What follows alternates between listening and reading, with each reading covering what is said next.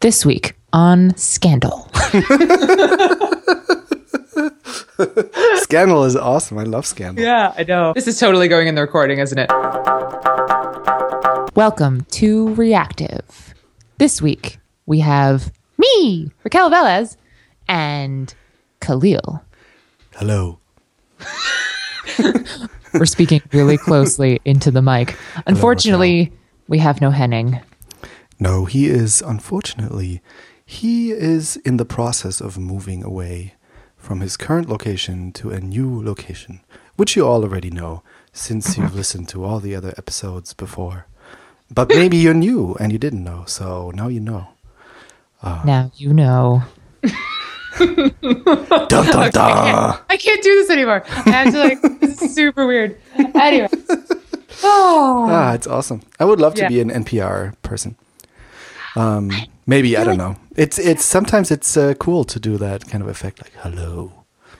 Yeah, but then you need way more equipment, right? You need you have to make sure that you don't pop your peas. It's so weird, right? And so you have this different thing, and there's all this audio. Okay, actually, what am I saying? You are a super audio nerd, and you would be really into that. I don't know. I like things to be easy, you know. I just like to have one mic that goes into the USB. If I would be super audio nerdy, I would have to have a mixing, like a mixer that, and then have a real cable, you know, like an XLR cable or whatever that goes into the mixer, and then mix everything out, and maybe have a second computer where the Skype comes in. And I mean, those podcasters do some crazy stuff with the audio, so I'm not like that at all. I like to have a USB mic and just record. Yeah, that's fair. That's fair. I think so. Anyway. So what has happened this week? In the last 2 weeks, right? Oh, yes. Because we missed last week. Yes, unfortunately, my dog had to go to the vet during, and the one available time was during our recording session. So it really, too bad. But fortunately, my dog is fine. He's feeling much better. Awesome. So we're good. But apologies to the reactive, audience of listeners who missed out last week. So sorry about that. But we're back this week. And a decent number of things have happened in the last couple of weeks. GitHub changed their fonts.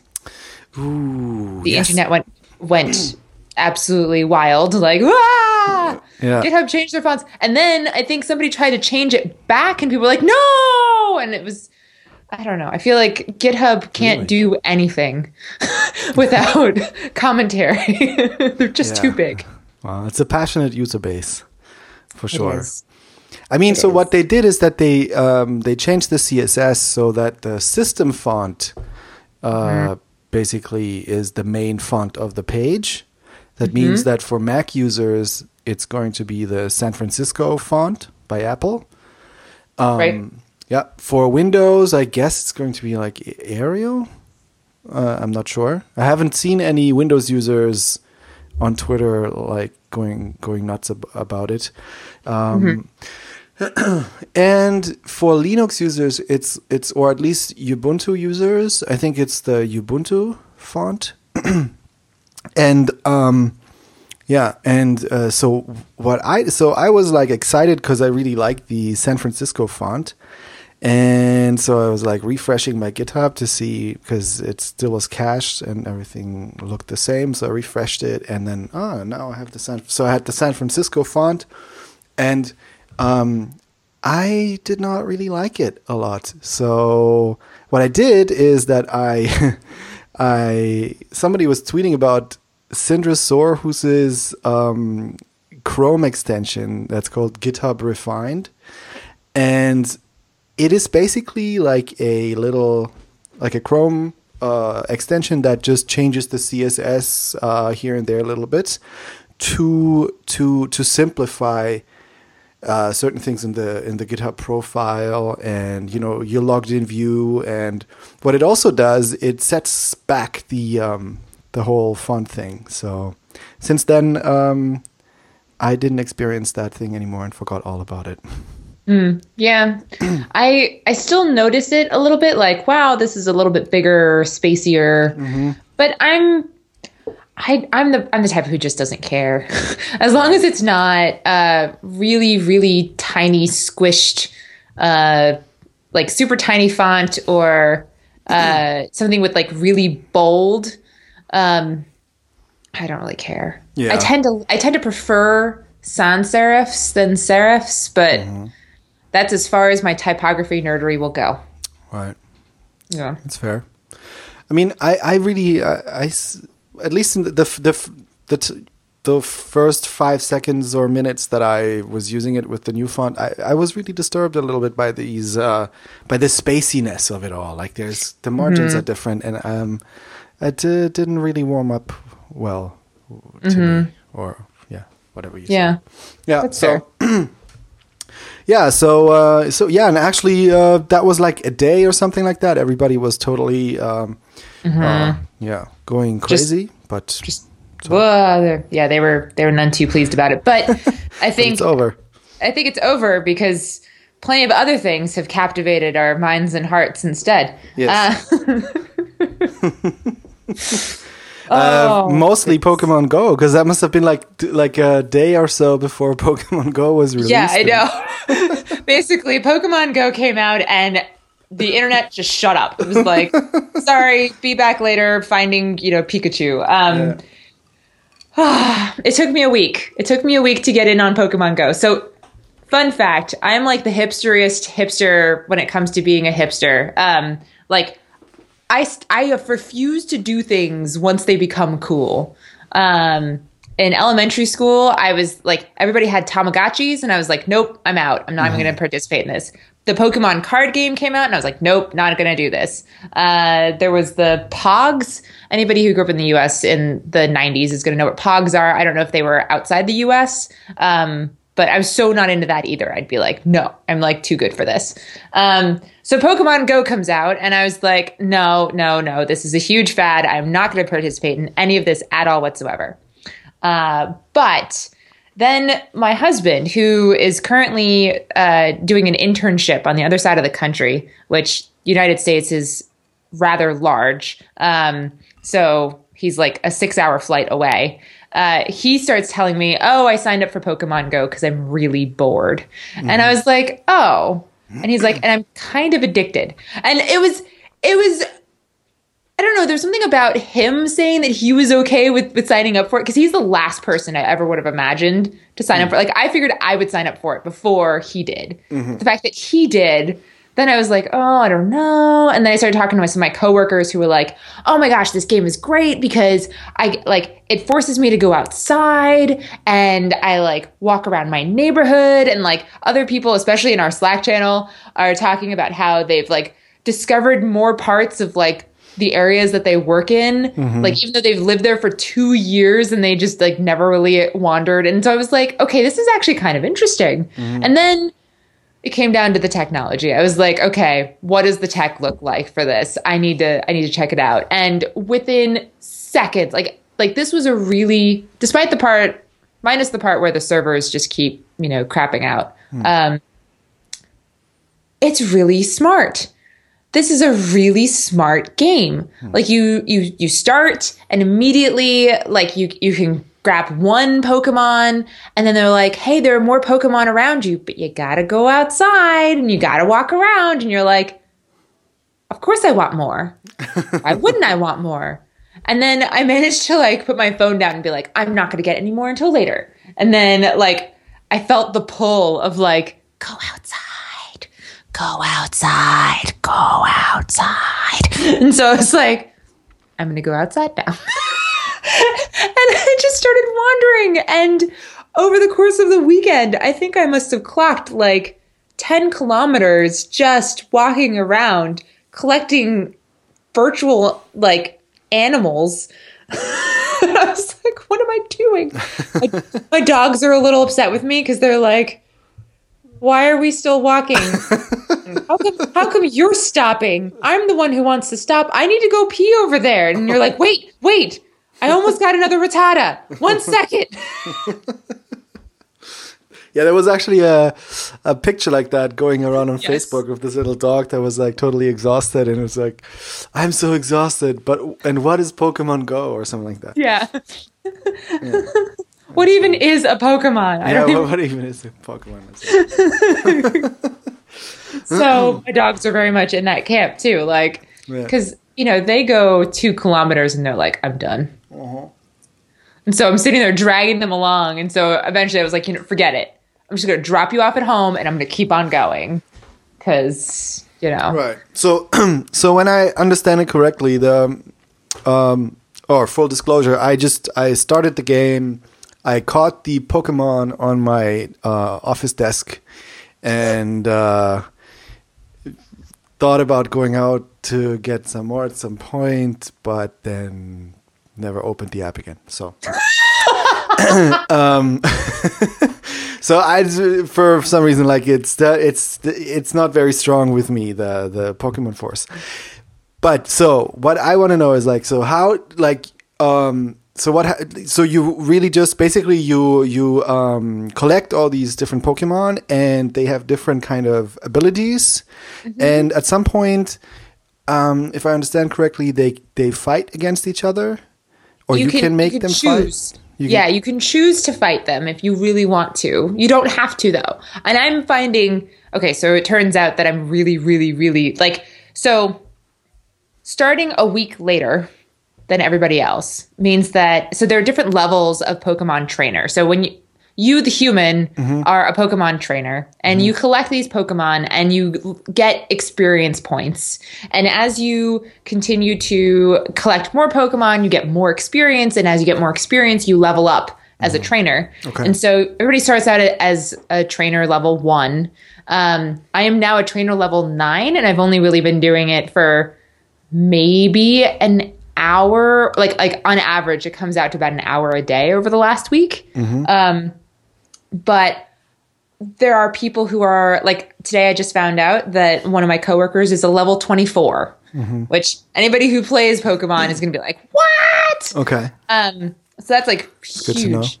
And so when you're the higher level that you are, the more powerful your Pokemon can be too. And so you can go to a gym.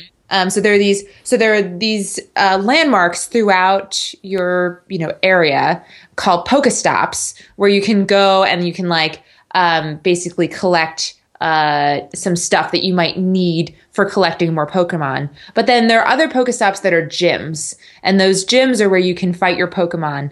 You can either fight or spar depending on what color, what team the gym is affiliated with. So there's like a little bit of like a turf war sort of thing going on depending on your team, and you get to choose your team once you get to level 5 or something. Oh, okay. No, so that is the whole like Team Valor or Team blah blah blah thing. Okay. Yeah, whatever. And so I just call them red team, blue team, yellow team. Right. And so I'm on the red team, which is Team Valor. My neighborhood seems to be either red team or blue team because all the gyms in my area are either red or blue owned. Now, if you go in and you beat the Pokemon that's currently holding the gym, and you're on a different team, then you can take over that gym and you can turn it into a blue or a yellow or a red or whatever. Okay. But your Pokemon, at this point, the people who are in charge of the gyms are like really, really high level trainers with really strong Pokemon. And so me with my little dweeby level 9 is just not quite strong enough, powerful enough to really take over a gym. There are some gyms that are gyms are also rated at different levels. Next to the university campuses, the gyms are rated much higher because kids have a lot more time to just sit there and battle and collect Pokemon. Yeah. But my neighborhood, there aren't quite as many tech savvy people. So there's a gym level 2. So if I wanted to, I'm sure I could train up and take it over, hopefully in enough time before somebody else who is trained up even more than me. The BART stations are levels 3, 4, 5. One of the local universities has a level 10 gym or something. It's ridiculous. Yeah, no, this is never going to work. Anyway, so yeah, it's kind of captivating. I think the most interesting piece for me is you have this really beautiful map of your area, and there are like these really cool landmarks. Like you get to see like, hey, there's public art here, and this is a park, and blah blah blah, and you end up like wandering around these parks that you maybe hadn't before. And if you're smart about it, you're not sitting there just staring at your screen the entire time as you walk around. Instead, you hold it in your hand and you look around, and then your phone will buzz in your hand when there's a Pokemon nearby. You can be like, ooh, I haven't seen this one before. Or you can be like, ugh, another Pidgey. I've already gotten like 12 of these things. But you catch them anyway because you can trade them in for Pidgey candy, and then you can evolve your Pidgey into a Pidgeotto. And anyway, I have gotten so nerdy over the last few days. As I learn all the lingo, I'm like, oh yeah, no, I'm totally like, I need to trade this in for some, and then I have some Stardust, and I'm going to evolve my little guy, and I'm going to train him, and oh my God, it's just ridiculous. So yeah, it's kind of a thing. I am curious though, between Pokemon Go and Yo, which one will have the longer lifespan? I think Pokemon Go already might have a much longer lifespan. I mean, just via the user base anyway. But what it makes me think about is how they can evolve the game, because this is clearly like a version. It's the first version of the game. Whatever, like stuff is still crashing. It's and of course, I'm sure they didn't expect the amount of popularity that it got overnight, basically. And I would think, and right now it's really just, it's not more than running around collecting your Pokemon, building yourself up as a trainer, doing a little bit of gym stuff, and discovering the area. So I don't know how I never played the Pokemon games on Nintendo and stuff, so I don't know if there is a lot of story involved, or how those games, if they are also just like catching and then letting them fight kind of games. But I can like I can definitely see the potential, like what can come with more updates, that you could bring in more complexity. You could, like, the teams could go on missions even, or have like where you have actual people kind of have to kind of band together, or and go to a specific place, or I mean, it could be super interesting and fun stuff that you could do. And I'm definitely looking forward to seeing what they're gonna do, how it's gonna evolve. Yeah, definitely. I mean, first thing they need to do is figure out how to scale. Yeah, exactly. The servers keep going down, and it is not fun when your app crashes every 30 seconds. And you're like, oh, I have to start it over again, and then it complains about it can't log you in and blah blah blah. And then on top of that, there's it is really interesting though. There's already been a huge social change. One of my coworkers has joked that in 20 years, the World Health Organization is going to look at heart disease rates in the United States, and there's going to be like a significant point sometime in 2016 where everyone stopped having like as bad of heart disease because they went outside and started walking, right? Like, and then I think there's also this really interesting. Another one of my coworkers has talked about how he never really talks to strangers, but in the last 2 weeks, he has spoken to more random people than he has in like the last year. And it's really fascinating. And I'm noticing this myself. Like I'm at my climbing gym, and I'm sitting there like, because there's a Pokestop right outside the front door, and I just want to find some more Pokemon. And someone else is desperately trying to log into the app too, and we're sitting there and going, servers, and then we kind of like look at each other and just kind of giggled like, hi, random stranger, you are also frustrated with this game just like me. So yeah, but it's fun. It's cool. And I think you have a really good point there, Khalil. Like Yo didn't really have very many opportunities for expansion, whereas this totally does. And I mean, I read this really touching kind of account from a mother of an autistic son or something like that. It was kind of shared on Twitter and everywhere.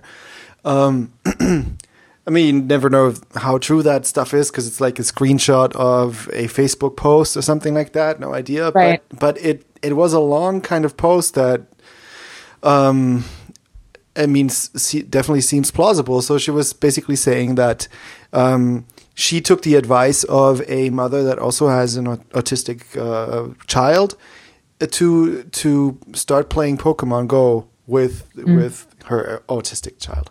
And apparently, so what she's saying, what happened is that like the child's eyes lit up when they were like doing this interactive thing of catching the Pokemon and going out, and suddenly the kid goes out and talks to strangers, looks them in the eye, and talks back to them, says hi and thank you, which the kid never did before, really, at all, because it was so kind of closed into its own little world.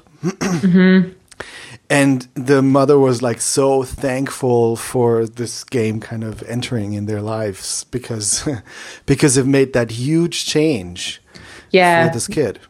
Yeah, it made it a little bit more accessible to like explore areas that they didn't know and talk to people that they didn't know. And I know from talking to people who talk openly about their experiences being on the spectrum that the unknown is really terrifying. And so anything to kind of encourage people to explore that just a little bit and just gently. I think that's really cool. On the downside of Pokemon Go, there are a bunch of articles now talking about how there are people who are so into this game, but they're not fully like there's some weird societal rules that they're kind of starting to break. For example, going to cemeteries after dark, or so like in Washington D.C. in particular, there's a lot of different monuments and museums and memorials. And some of them, it's like, okay, cool. You want to go to the Smithsonian and find some Pokemon. That's cool. But going to Arlington National Cemetery, which is where we bury some of, the most important soldiers and all that stuff, like that's a little bit rude. Going to the Holocaust Museum, trying to find Pikachu, like that's even more rude. And so there's kind of a, how do we educate people about the social requirements of society that says, hey, we respect you playing with your game, but we also want you to respect the memories of these people and et cetera. There was a really touching post by somebody in the web world who talked about how hospitals are getting bombarded with people because sometimes there are hospitals that have Pokestops in them. And there's this thing that you can do to a Pokestop, which is add a lure, which basically encourages Pokemon to come to that area. And so some people are like, oh, I know, I'll put a lure on the Pokestop next to the children's hospital, and then the children can play and they'll be really happy.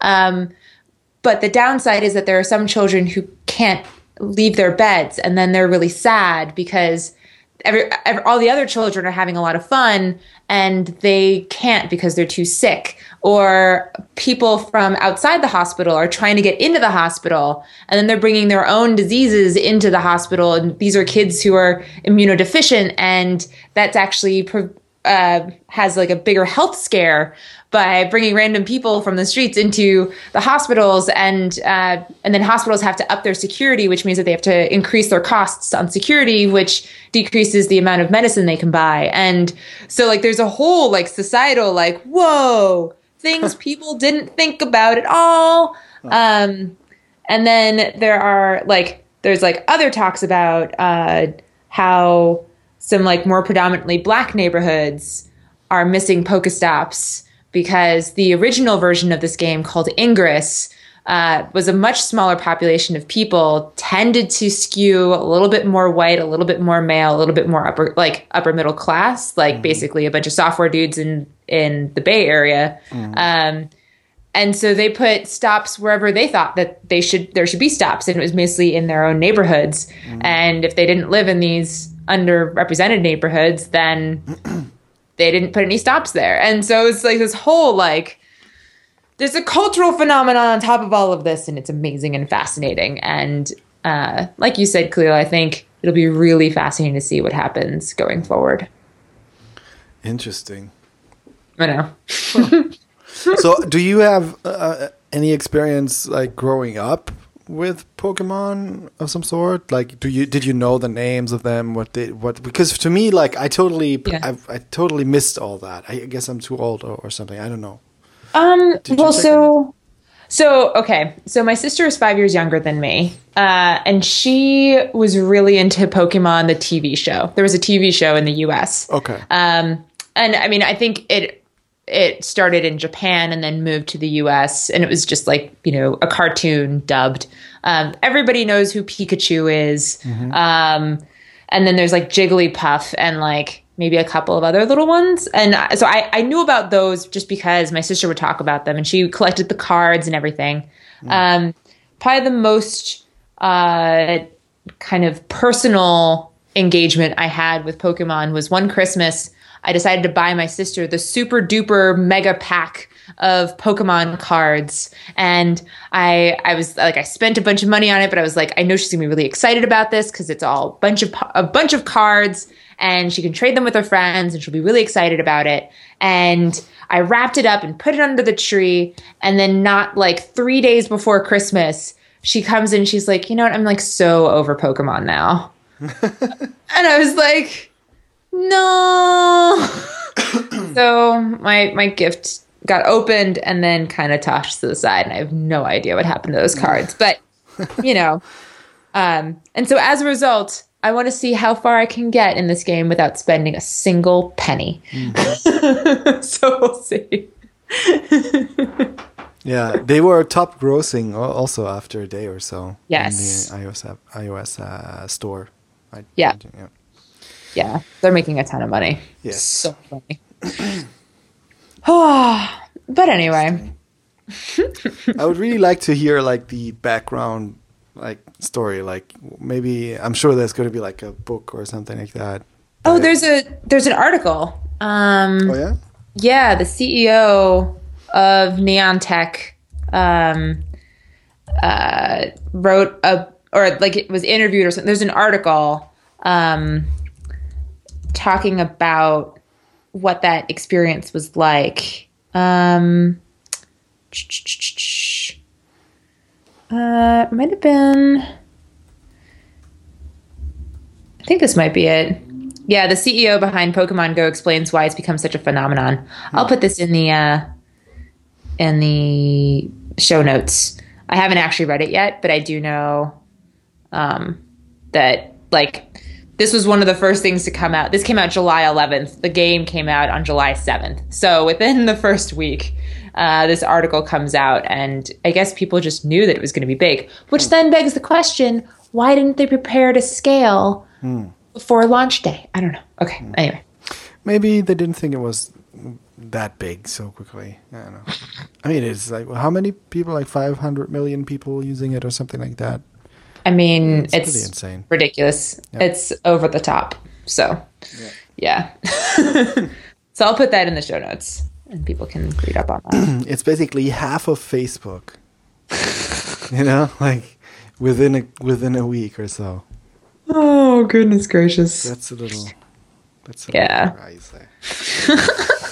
Okay. All right. So what else is going on? What else has happened this week besides GitHub changing stuff and then Hyperterm is pretty big in the JavaScript community. Yeah. Do you want to talk about it a little bit? Sure. So it's yet another project by the person that you introduced us to that does the Zeit.co company. Yep, Guillermo Rauch. Ja, genau. Guillermo Rauch.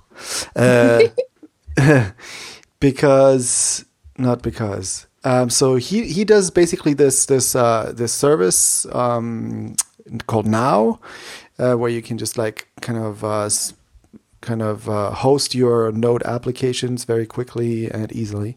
And so he and his team they released a terminal emulator that's basically completely built on JavaScript, HTML, CSS. So it's an Electron app, and you can just use it as a terminal on the Mac. So far, it's going to also going to be ported to Linux and Windows as well. That's what they're saying, and and I think a lot of JavaScript people really like it because it's very easy to change Customize. How it looks. Sorry? Yeah, to customize. Yeah, Sorry. to customize it, change how it looks, and there's a bunch of plugins where how you add a plugin is by basically just opening a JavaScript file and adding a name to an array, and then it reloads. It hot reloads, so it's obviously written with Redux and with React, I guess. So that's pretty hot right now. It looks nice. I tried it. I tried it out. I'm using it every now and then. I like how it's just a little bit. It's just a little bit slicker. You can make it look nice and slick. And today I learned about the Atom Dark theme that makes it look exactly like your. If you use Atom, the Atom editor, it looks exactly like the dark theme for the default dark theme for the Atom editor. So then you have like the same kind of color world in both places, which is nice. Yeah, I kind of think of it as the Atom for the console. Yeah, right? Yeah, like it's your terminal. It's Atom for your terminal. Yeah, I was really excited because I finally got to meet Guillermo last week, actually. And cool. I was like, oh my God, because like I've known him on Twitter and online for 4 years now. But I only just got to meet him last week, which was kind of funny. He's a super cool guy. So a mutual friend of ours was in town and invited us both to dinner. And like my friend was like, "Hey, do you mind if I invite my friend?" And I was like, "Yeah, totally fine." And like he actually assumed that we already knew each other. He was like, "Hey, do you mind if I invite Guillermo?" And I was like, "No, it's totally cool. I look forward to it." And then I'm sitting there and I'm like, "Oh my God, I'm sitting next to Guillermo Rauch." And and my friend Juan Pablo was like, no, you two haven't met each other yet? And I was like, nope. We've never met each other until now. And so, it's a small San Francisco world. So that was really, really fun. And he's a super cool guy, really chill, really fun. The side team is like all over the world. I think he's the only one who's in the Bay Area. And so, yeah, cool stuff. Cool. How many people are working in that team? 5 full-time and then like a few part-time people, I think. So is it a startup or yes. What is it? Okay. It is a startup. And with VC money then, or is it bootstrapped? I don't know. Okay. Do not know that answer. But like what's funny is that he didn't mention anything about, like I met him a week ago and he did not mention anything at all about Hyperterm. But he did hint at it saying, "I'm in love with Electron. It's my favorite thing ever. I can't wait to show people what I'm building with it." And I was just like, oh, okay, cool. Like I didn't even like think to ask him more questions. And then this came out and I was like, oh, that's what you're talking about. Cool. I really want to play with Electron one day. Yeah, Electron is so cool. I'm also thinking about it now. Yeah. So definitely. Anyway. I like the design of his pages. Like it's so minimal and like just marked down everywhere and stuff. Yeah. Monospaced font. It's so cool. Yeah, so that's very exciting. So did you use it at all, Hyperterm? No, I haven't yet. I get weirded out when I have to like change all my tools. Like I try every once in a while to change everything over to Atom, and I try to use Atom, and then I'm like, oh, it doesn't have the colors I want, and I don't have time to like customize it all. So forget it. I'm done. I just go back to Sublime. I know Sublime. I know it really, really well. And right now I'm not coding very much. I'm now in charge of the web team. I'm a manager now, so that's pretty cool. So I spend maybe 6 hours a week coding. So it stinks. I mean, there's also nothing wrong with Sublime, right? I mean, Sublime is it's not like they stopped development or anything. No, totally. It's totally fine. There's actually a weird bug where every time I start a new JSON, it saves as JSO. And I'm like, that's not a JSON. Why did you cut off the N? It's a JSO. JSO. JSO. It's a JSO. So anyway. Okay. There was another like how do you say, like change in management at NPM or something like that. Yes. You have a new CTO, right? We do. I mean, so CJ Silverio, she started a week after I did at NPM, and she's now the new CTO. Lori is now the new COO. Because it turns out he's really, really, really, really good at graphs and just loves metrics and numbers. Genuinely, like we were sitting there like, whoa, like he gave a presentation like talking about all the different graphs and metrics at NPM, and it was just astounding how passionate he was about it and how like naturally good he was at it. And I was like, we should make him the COO. And they were like, no, Lori's not COO. He's the CTO. And I was like, no, y'all, he is really into this. And they were like, And he wrote a whole blog post about it, announcing CJ's CTO role. CJ has basically been doing the CTO role for months and months and months. It was really more just a title change than an actual job change. And I think that, so that's pretty cool. I respect CJ so much. I remember being there like week 5, and I just looked at her and I was like, "You're going to be CTO of this company." And she was like, "No, that's ridiculous. Lori's the CTO." And I was like, "No, I think you're going to be CTO one day." And she did not believe me at all. But joke's on her, because she is. So. But yeah, she's really incredible. Yeah. Yeah, it's awesome. It's great. Yeah. I mean, that's always, I guess it's always the best way if people are actually already doing this role. And that seems how stuff's happening a little bit at NPM anyway. Like that was the same for you also, right? When you moved into this management role, you were basically doing it already. Yeah. And, exactly. Of course, now when it's official, I guess you're doing it really, really. And then there's some added, responsibilities and stuff like that. And it becomes a little bit bigger. Yeah, exactly.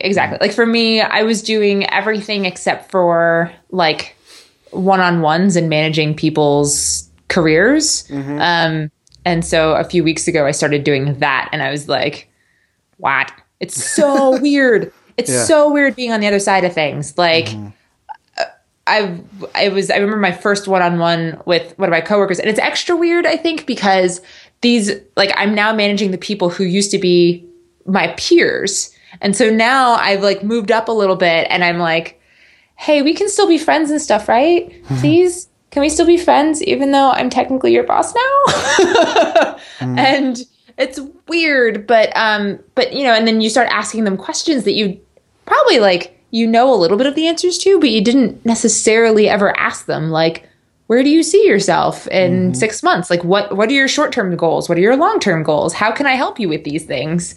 And there are some questions that I don't have answers to at all. And then there are other ones that I need to learn what the answers are. And then there are other ones that I, obviously know the answers immediately. Like, oh, well, here's what we should do. Like, let's do this thing. Let's do that thing. And so it's been really fascinating. really, really fascinating. Yeah. So super, super exciting. Nice. Yeah. Yeah, I think so too. Cool. Yeah. Hold on. Oh, yes. And to me, a huge story was what Henning pointed out in the chat 2 weeks ago, is that the podcast Reply All did a whole a whole episode on the left pad story. Yes, they did. Crazy. That's so. That's amazing. I mean, I listened to this show since a while. It actually, it started out as, what was it called? It had a different name because it was part of NPR's podcast network first. Oh, really? Yeah, and it was the same concept. It was the show about the internet where there's like two like nerdy radio guys that kind of, like, they just know like the internet. They're on Twitter all the time. They know what's going on and the different kind of memes and stuff like that. And they were just explaining that and actually interviewing the people behind the stuff that was going on, which was always super interesting because you get this night now you get to learn the person that is kind of either affected by something or was the cause of something. Yeah, super interesting. So, and they got kind of hired away from NPR by Gimlet Media, which is this podcast company founded by also an ex-NPR podcast guy. Okay. Yeah, and they renamed the show, but it's basically the same show. So I've been listening to this thing for a while, and it was like, to me, it's like, like it's a big show to me. So it was amazing to hear like them trying to explain to a definitely non-developer audience, mostly non-developer audience, I would think, what this is, what this left pad story and NPM is and how it all works. And Lori was on there explaining stuff. Was cool. Yeah. I liked it.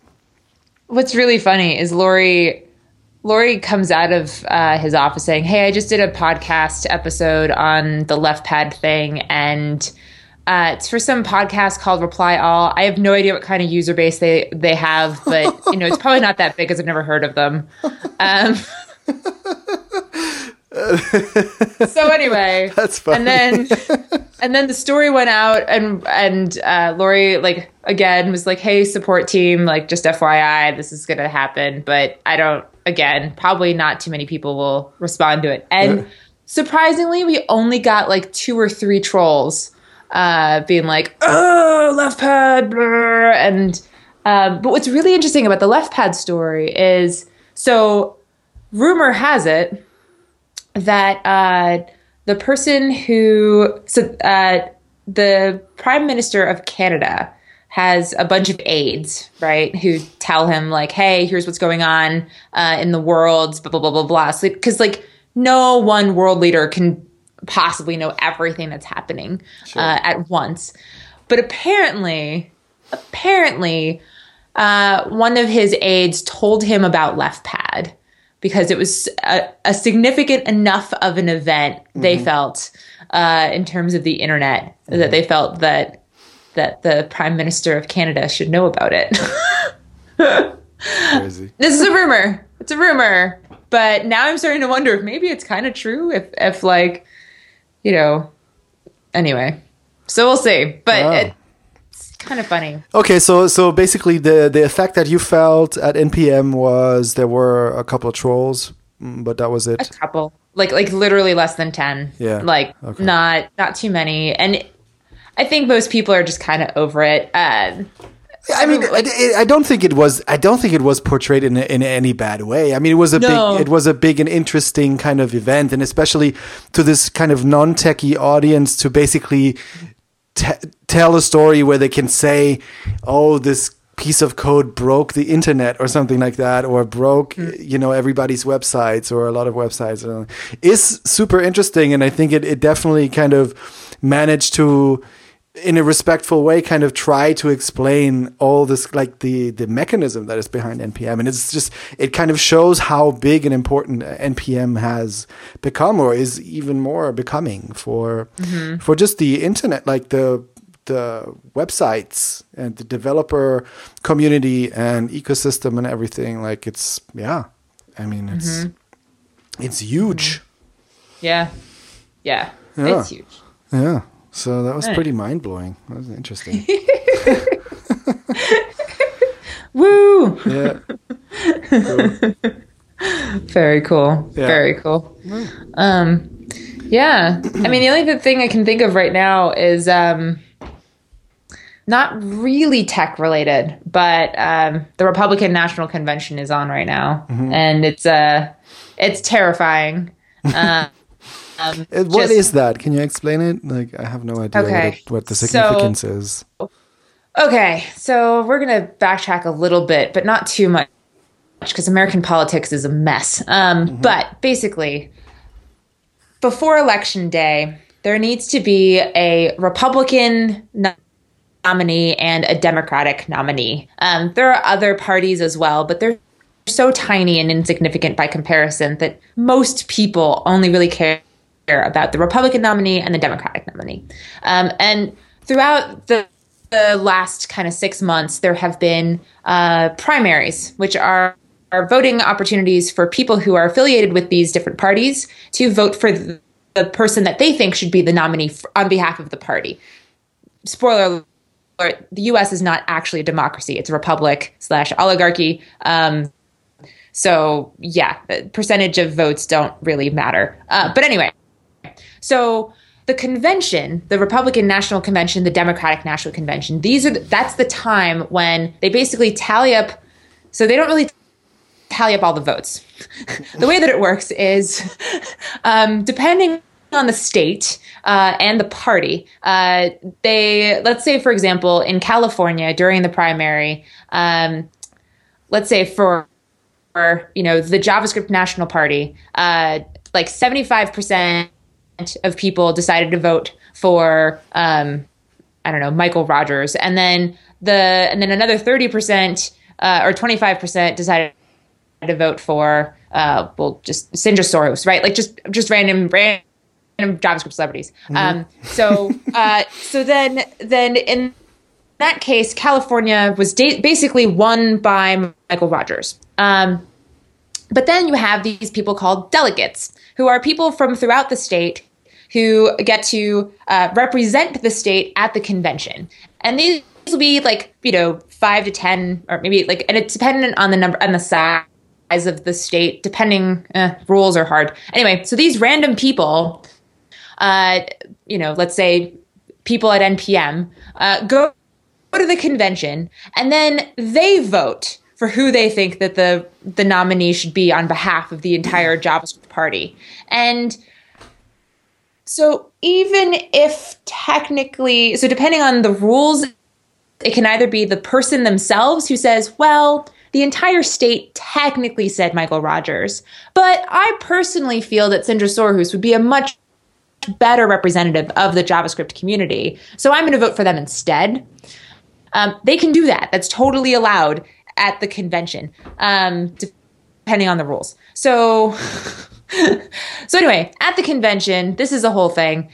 This is the opportunity for the delegates to come together and put in their votes for who they think that the nominee should be, that then the entire country will vote whether they want, the JavaScript leader or the Python leader to be in charge of all technical everything. It's a mess, I know. Anyway, so right now is the Republican National Convention, which, unless you've been living under a very, very big rock, you know that Donald Trump is the intended nominee, and actually at this point has become the official nominee for the Republican Party and will be on the ticket in November. But there was a group of people who wanted to change the rules so that instead of having, so I think in the Republican Party, I believe, my understanding is that the delegates have to vote on behalf of the state. So if if 75% voted for Michael Rogers, then all of those delegates have to say, we vote for Michael Rogers. What they wanted to do was they wanted to change the rules so that people could personally vote and say, look, I understand that my state technically voted for Trump, but that's a really bad idea. So I would like to vote instead on behalf of someone, on the person that I think would be a much better candidate. Mm-hmm. And you can see how in some cases that might actually have been the better move. But instead, Donald Trump is the nominee instead of just the presumptive nominee. And anyway, the big thing that is really kind of hilarious is that Trump's wife gave a speech. Oh, yeah. I saw that. And in her speech, she basically said the exact same thing that Michelle Obama said in her speech at the Democratic National Convention a few years ago. Mm-hmm. And it was so there are apps on the internet that you can use that like history and language professors will use to compare to see if maybe someone's paper is a plagiarism of someone else's, right? To see if it matches too closely. And they put Mrs. Trump's speech in there and compared it to Michelle Obama's. And they were really close, like so close that it was very obviously plagiarism. Mm-hmm. And then further in the speech, there's a moment where she says that Donald Trump is never, ever going to give you up. Never going to let you down. Yeah, never going to let you down. And like, she is none the wiser, right? She just thinks this is the greatest speech that has ever been written for her. Yeah. And now the entire internet is like, oh my goodness, not only did the speechwriter plagiarize Michelle Obama, but rickrolled the entire convention. Yeah. And so at first it was like, oh my God, like how dare they plagiarize Michelle Obama? But now like there are more people who are going, oh my goodness, this is a coup. Mm-hmm. This is a coup on behalf of the speechwriter saying, this is such a joke. I can't believe they paid me to do this. Yeah. I'm going to make it ridiculously obvious. That's what I was thinking from the start. I thought it was awesome. Yeah, no, it's unbelievable. Because it was clear that this will come out. Like, if it would have been like a plagiarized speech from, I don't know, like Mrs. Roosevelt or something, maybe it wouldn't have been that obvious. No, but Michelle Obama, 2008. I mean, that was clear that it's going to come out, but it was clear that it would never be clear to Donald Trump or anybody else besides the speechwriter. I think so. Yes. So I think that was really really funny. And I mean, it's just such a joke. It's such a huge joke, and all I can think to myself is, the world is laughing, but the Republican Party is sticking to its guns. They're like, no, it's not our fault. It's Hillary's fault. It's Hillary Clinton's fault. And therefore you should not vote for her because she's the presumptive Democratic nominee. And it's like, oh my goodness, for crying out loud. I mean, it is really ridiculous. So ridiculous. I mean, politics in most countries nowadays, or most of the days, are ridiculous. But that this person can become a presidential nominee is, I mean, I don't know. I can't, it's hard to fathom. Like, it really is. It really is. I can't believe what's happening. You and me both, my friend. I think maybe this is just this more than anything could be proof that we're actually in a simulation and not a real thing. Aren't there people like that go to conferences and try to prove that we're in a simulation or something like that? I think I heard stuff like that. Could be true. I mean, with Trump as president, that would be no. That's what I would do in a simulation, maybe, but not in a real world. So there was a South Park episode that had Donald Trump versus Hillary Clinton. That was like 4 or 5 years ago. Like they called it. So maybe we are in a simulation, and it's all being run by Trey Parker and what's his and Matt Stone. Is that it? The two creators, of South Park, basically. I think we're all just in a simulation made by them. Yeah. Yeah. Oh my goodness. Anyway, we have arrived at the end of this episode. Well, fine. Yeah. Cool. And on that happy note, let's go find some Pokemon. Yeah, or going to the Happy Channel. There were some excellent vines that I inspected today. It was great. Yes. You can get a link to an invite for our Slack channel via our show notes. And we have a few new people. Okay. I have to figure out how this goes again. Yeah, I know. So while Khalil looks that up, check out our show notes to get a link to the Slack channel. You can find our show notes via the reactive.audio, or if you go to http://reactive.audio, that'll take you to our show notes. And while you're there, leave us a nice review on iTunes if you would be so kind. It helps other people find out about our show, and and that just kind of increases our really awesome listener club and the number of people, the number of really cool people who come in to our Reactive Slack channel. And I think we've got some really nice internal reviews. Just today, Celise was saying how he's been doing some really awesome stuff thanks to joining our Slack channel and learning about some new languages and practicing them. And he got a new job and has been refactoring all sorts of things. And so, in fact, he was the main developer on the little Fido app. That's right. And he taught himself React to write the Fido app. And because he did that, at least that's what he's saying. He was able to get a job where he can write React, and he's super happy with it. So that's super awesome. So basically, join our Slack channel, change your life, and you will be successful. Yes. Yeah. Exactly. Yeah, exactly. And we also have some new members in the Slack chat. One of them is Avery Lucas. So welcome, Avery. Valentine Zozulia. Shout out to you. There's also nobody else. Okay. No, all the other things here are detected as inactive. Purple red. Yeah, those are. Those are the. Oh, you have their actual names. I have the actual names in the billing section of the Slack. So so Avery Lucas is purple red, and Valentine Zozulia is Fliedzy. Cool. Yeah. Okay. Well, welcome.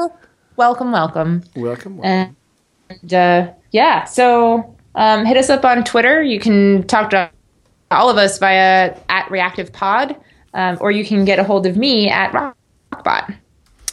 And I'm Khalil Tweets on Twitter, and and I think we got somebody tweeted to us to the Reactive Pod account that they actually what did they say? They'd rather listen to a bunch of podcasts. There was a list of podcasts, and including ours, including ours, than going out playing Pokemon Go, which I appreciate. Yeah, well, or you can also play Pokemon Go while listening. No. Yes. No, not really. Oh, you can't? No, you have to have... No, because you have to have the Pokemon app on, which blocks all the other apps from running. Oh, it blocks audio as well? Yeah. All right. I hate that when a game does that it blocks out the audio. I like to, when I play like a little game in the train or something like that, I like to turn off the audio on the game and listen to a podcast. And that's one of the most coolest things in the world. So that sucks. Yeah, so definitely have to change that. Put in an issue on GitHub or something so they change that. Yeah. Pull request. All right. Anyway, yes. Anyway. Exactly. All right. So, have a nice week and talk to you next time. I think Henning is not going to be with us next time either. Yeah. But he should be back in August, I think. In August. Yeah. Hopefully. So, anyway. From the all right. other side of the pond. All right. Indeed. All right. Bye, everyone. Bye.